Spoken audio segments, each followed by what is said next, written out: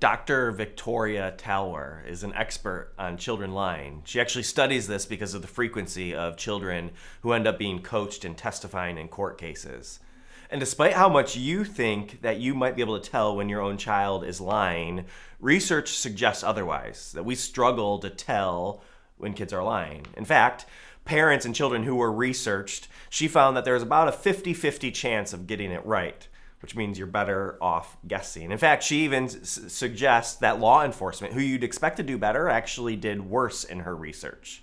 She found that kids can be coached to hide the truth really, really well. They're tiny con artists, and they learn really quickly and easily how to deceive.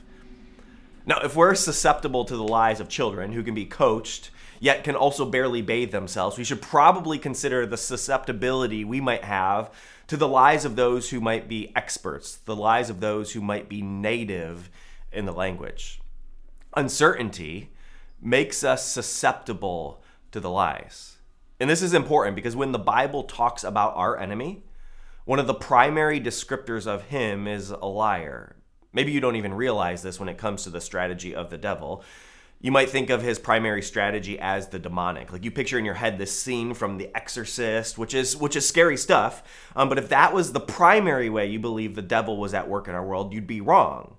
Or if you thought the primary strategy for the devil is a global crisis, which is certainly damaging and consistent with the way the enemy works in the Bible, it's never been the primary weapon he uses to attack.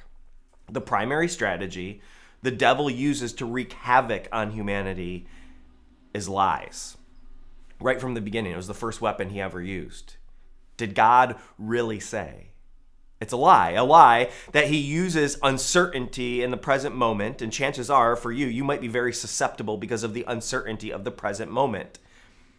And he uses lies because lies are deceptive. It's not like we just know it's a lie, right? If we knew it was a lie, we wouldn't believe it. It seems like it could be true. Lies masquerade as truth. It's something that seems true to us. Maybe it sounds like it could be an accurate description of our reality. Maybe it's something that maybe even isn't completely true, but there's just enough truth that makes it seem plausible. Lies are illusions. They make us believe that something is real that isn't really real. Some of the lies that I hear in this current moment are lies that attack my worth. When work doesn't look like work usually looked like. What does that say about who I am? What does that mean about what I have to offer to the people around me right now? And maybe that's you. Maybe your worth has been attacked. Maybe your work has changed and it's caused you to question some things about who you are. Or at times for me, it's been fear. Fear that overwhelms about the current situation. Fears about who might get sick or who I could lose. Fears about what this might mean for myself, for my own family, for my friends. And alongside those fears come lies. Lies about what does it mean to be a man. Lies about what does it mean to provide for my family. Lies about the burden that's all on me to carry my family through this situation. And those lies point to a misplaced trust. Trust in where does the power in this current situation really lie?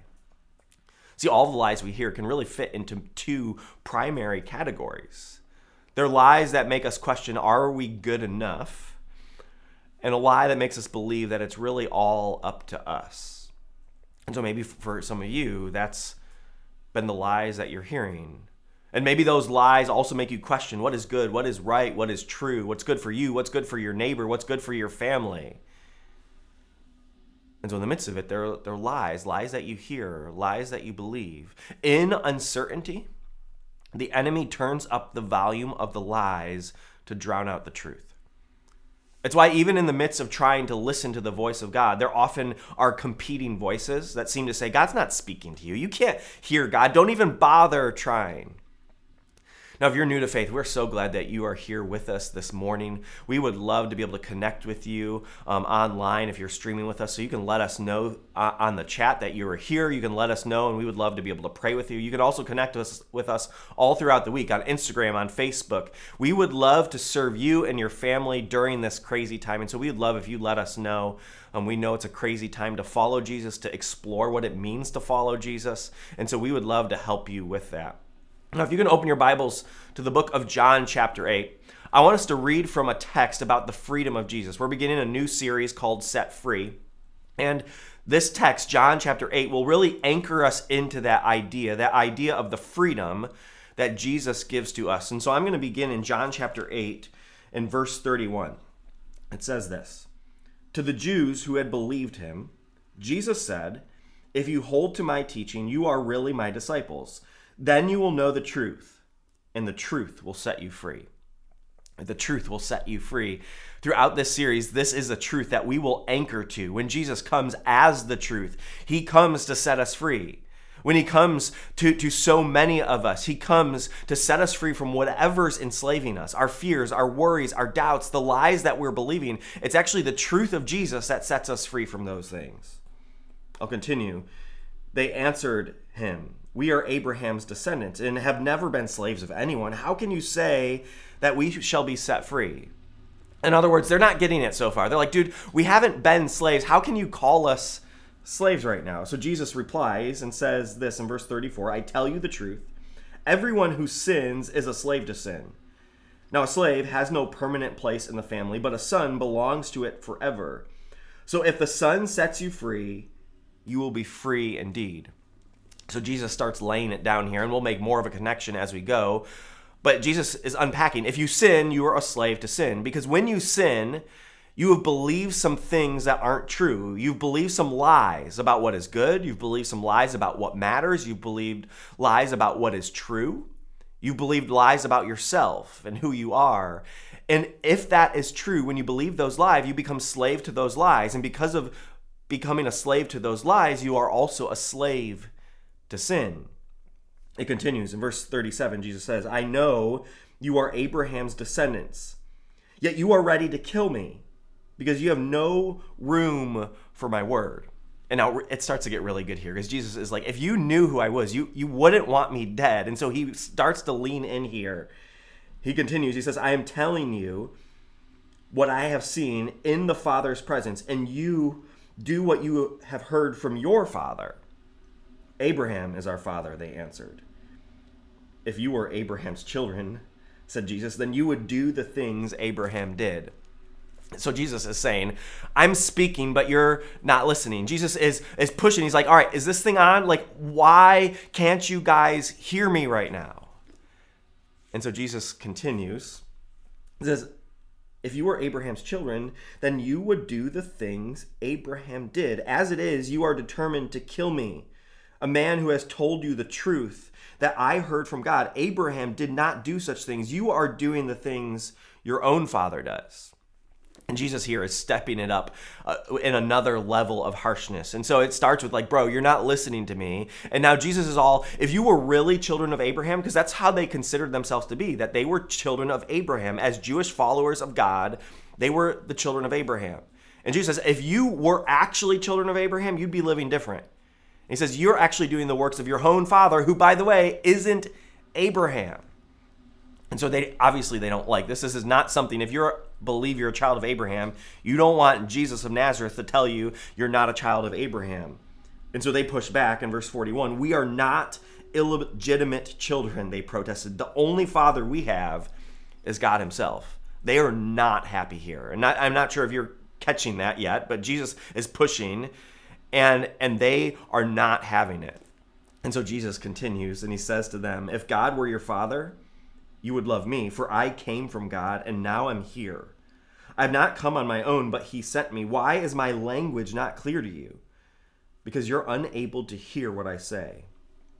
You belong to your father, the devil, and you want to carry out your father's desire. He was a murderer from the beginning, not holding to the truth, for there is no truth in him. When he lies, he speaks his native language, for he is a liar and the father of lies." All right, let's hold it right there. No, this is one of the things you don't want Jesus to tell you. Like, you don't want to be in a conversation with Jesus and he says, "Oh, by the way, your dad, you're not a child of Abraham. Your daddy's the devil." Like, we run the test, the DNA matches, you talk like him, you act like him, you've picked up on his language. And so Jesus says about the devil, there is no truth in him. In other words, in Jesus' conversation, he's saying they're not believing the truth because the liar deceived them. And he says that when he speaks, he lies. He always lies. It's his native language. He's a liar and the father of lies. Now, did you know that kids can always tell the voice of their parents. It's actually an amazing thing. You don't have to teach a kid to recognize their parents' voice. They have this uncanny ability to pick out their parents' voice in a crowd. Like they just learn it because of the familiarity with hearing their own parents' voice. And maybe you even notice this if you've ever played sports. Like there are a couple voices you can pick out. You can pick out your father's voice. You can pick out your coach's voice. And there's some ability, even though there are lots and lots of people screaming, you can hear that voice. Even kids who have a parent who is an identical twin. Those voices might actually almost completely match. Yet those kids of an identical twin can still pick out their own parent's voice because they know mom's voice. They know dad's voice. Now, sometimes somebody can try to trick them in the voice they hear. Like they can try to imitate it, but even then, no ability to imitate that voice can actually trick a child because when they are familiar, when they actually recognize their parent's voice, somebody can try to trick them, but they can't perfectly do it. A child can still tell the difference. The Bible calls us children of God. And the devil is a liar, but he can't perfectly imitate the voice of God. And he's a good liar. He's the father of lies. So there are some times when he's pretty darn good at imitating the voice of God, but even he has some tells. Even we can learn to discern the voice of the enemy and the voice of God. We often, though, just get too distracted by the realities of life, by the uncertainty of the world, by the noise and busyness of life to notice the difference between the lies and the truth.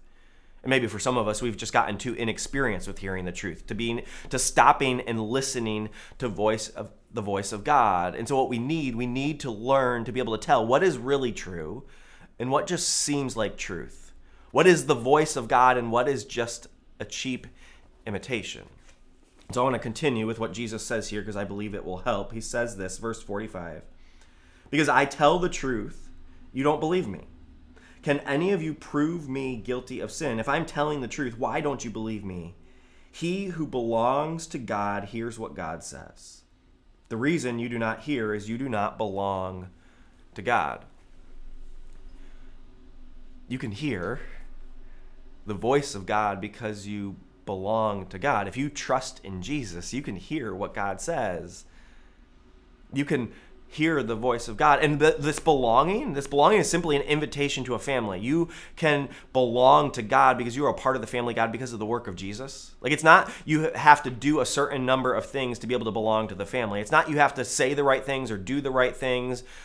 Simply because of the death and resurrection of Jesus, he's brought you into the family. And so you belong. And so I don't know what lies overwhelm you right now, but when you hear the voice of God, he will give you something to fight the lies with. We fight lies with the truth. It's something we actually say over and over again in our house, in the midst of fear, in the midst of someone having a difficult day. When one of our kids says, I'm a bad kid, I'm dumb, or when I say I'm a bad husband, or maybe for Jessica, if she says, I'm a bad mom, no matter what the situation is, in the midst of those, we say, no. In our house, we fight lies with truth. And then we'll respond, we acknowledge that's a lie.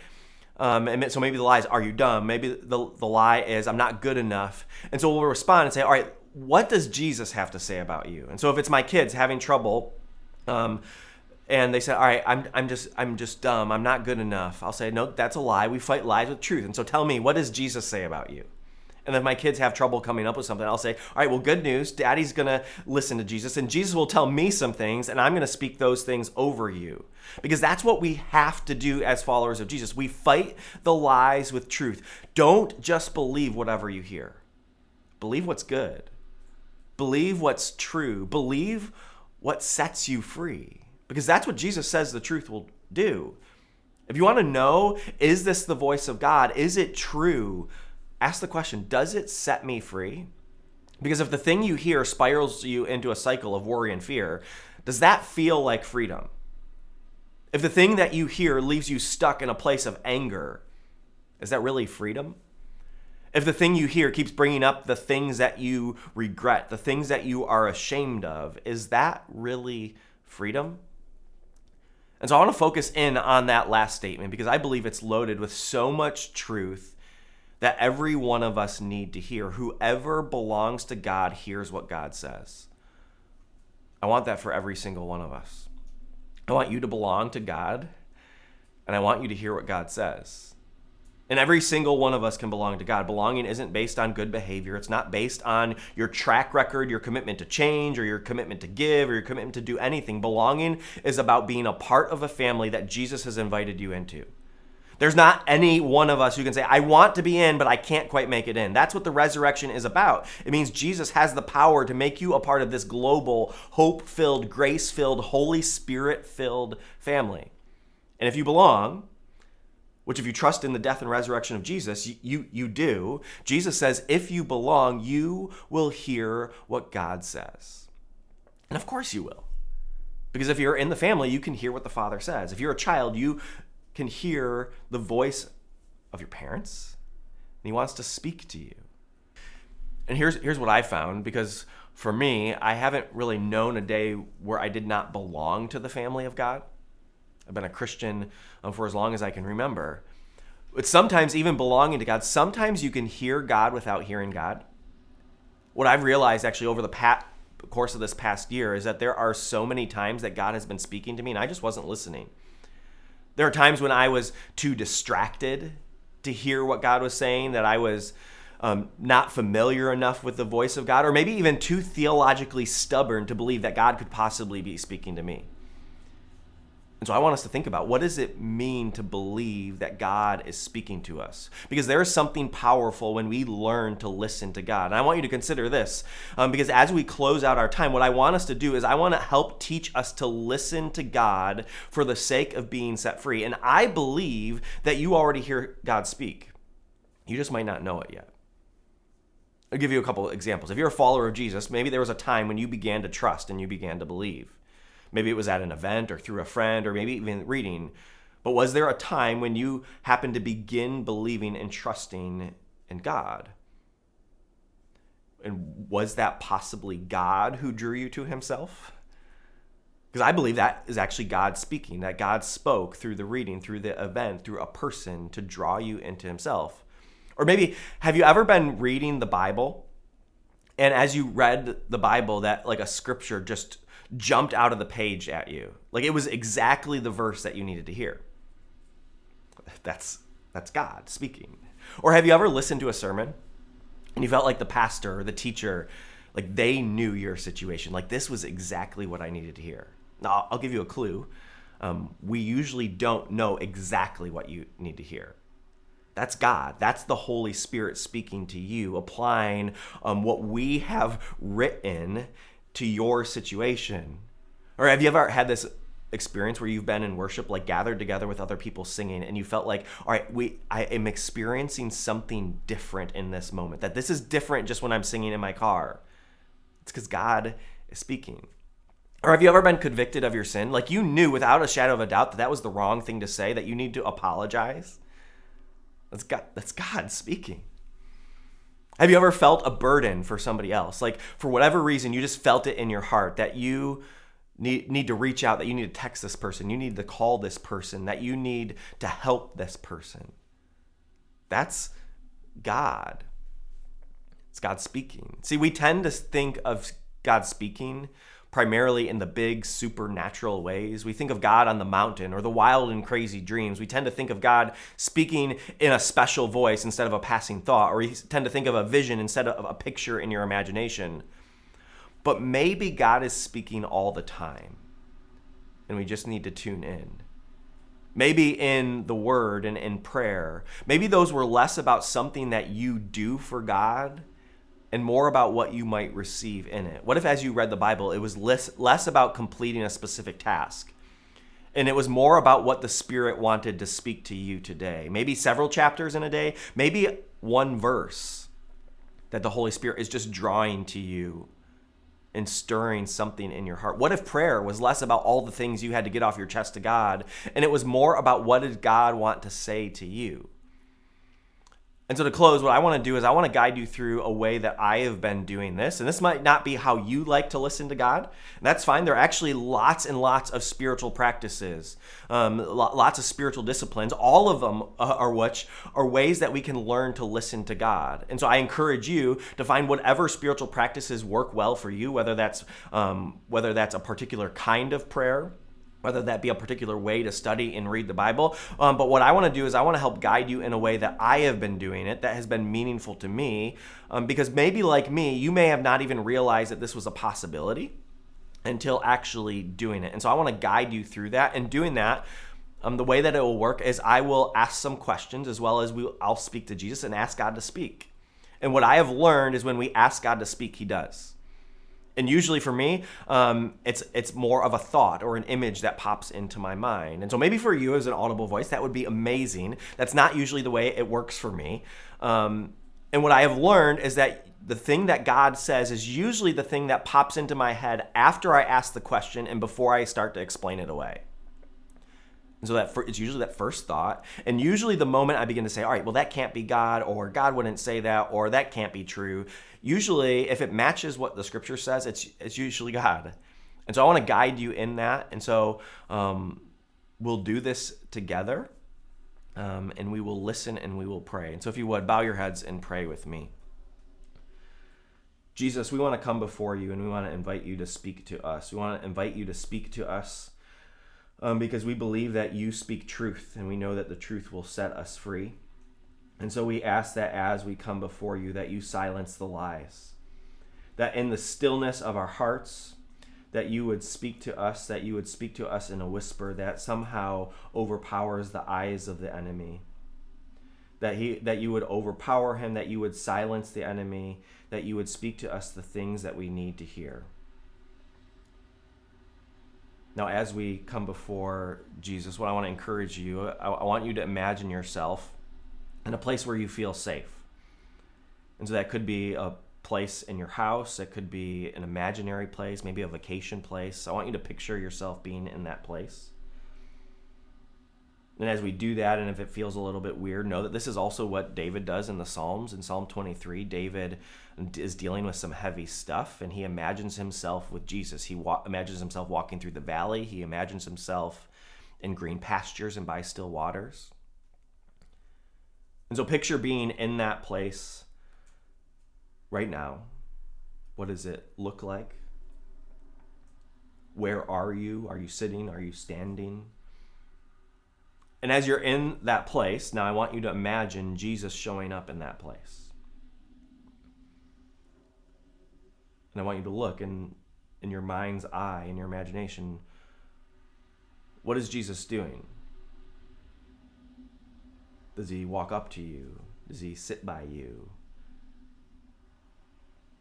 Now, in that place with Jesus, we ask that you would speak to us. And I want you to speak to us, Jesus. What are the lies that we have been believing about ourselves?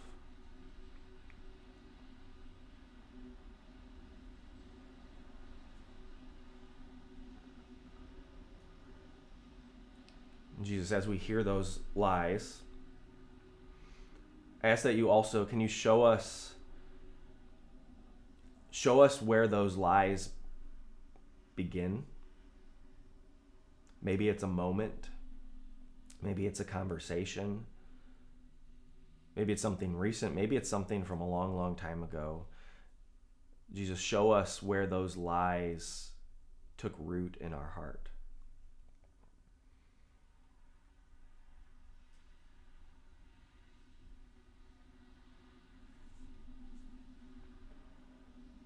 As Jesus shows you where those lies take root, what we also know is that we fight the lies with truth. And so, Jesus, we ask that you would speak truth to fight against those lies.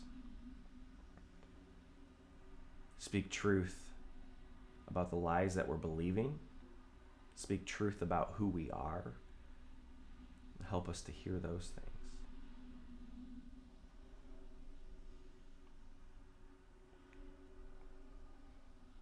Jesus, we thank you for speaking to us, for showing us who you are, for showing us who we are, for loving us. Help us to listen. Help us to believe the truth, and help that truth to set us free.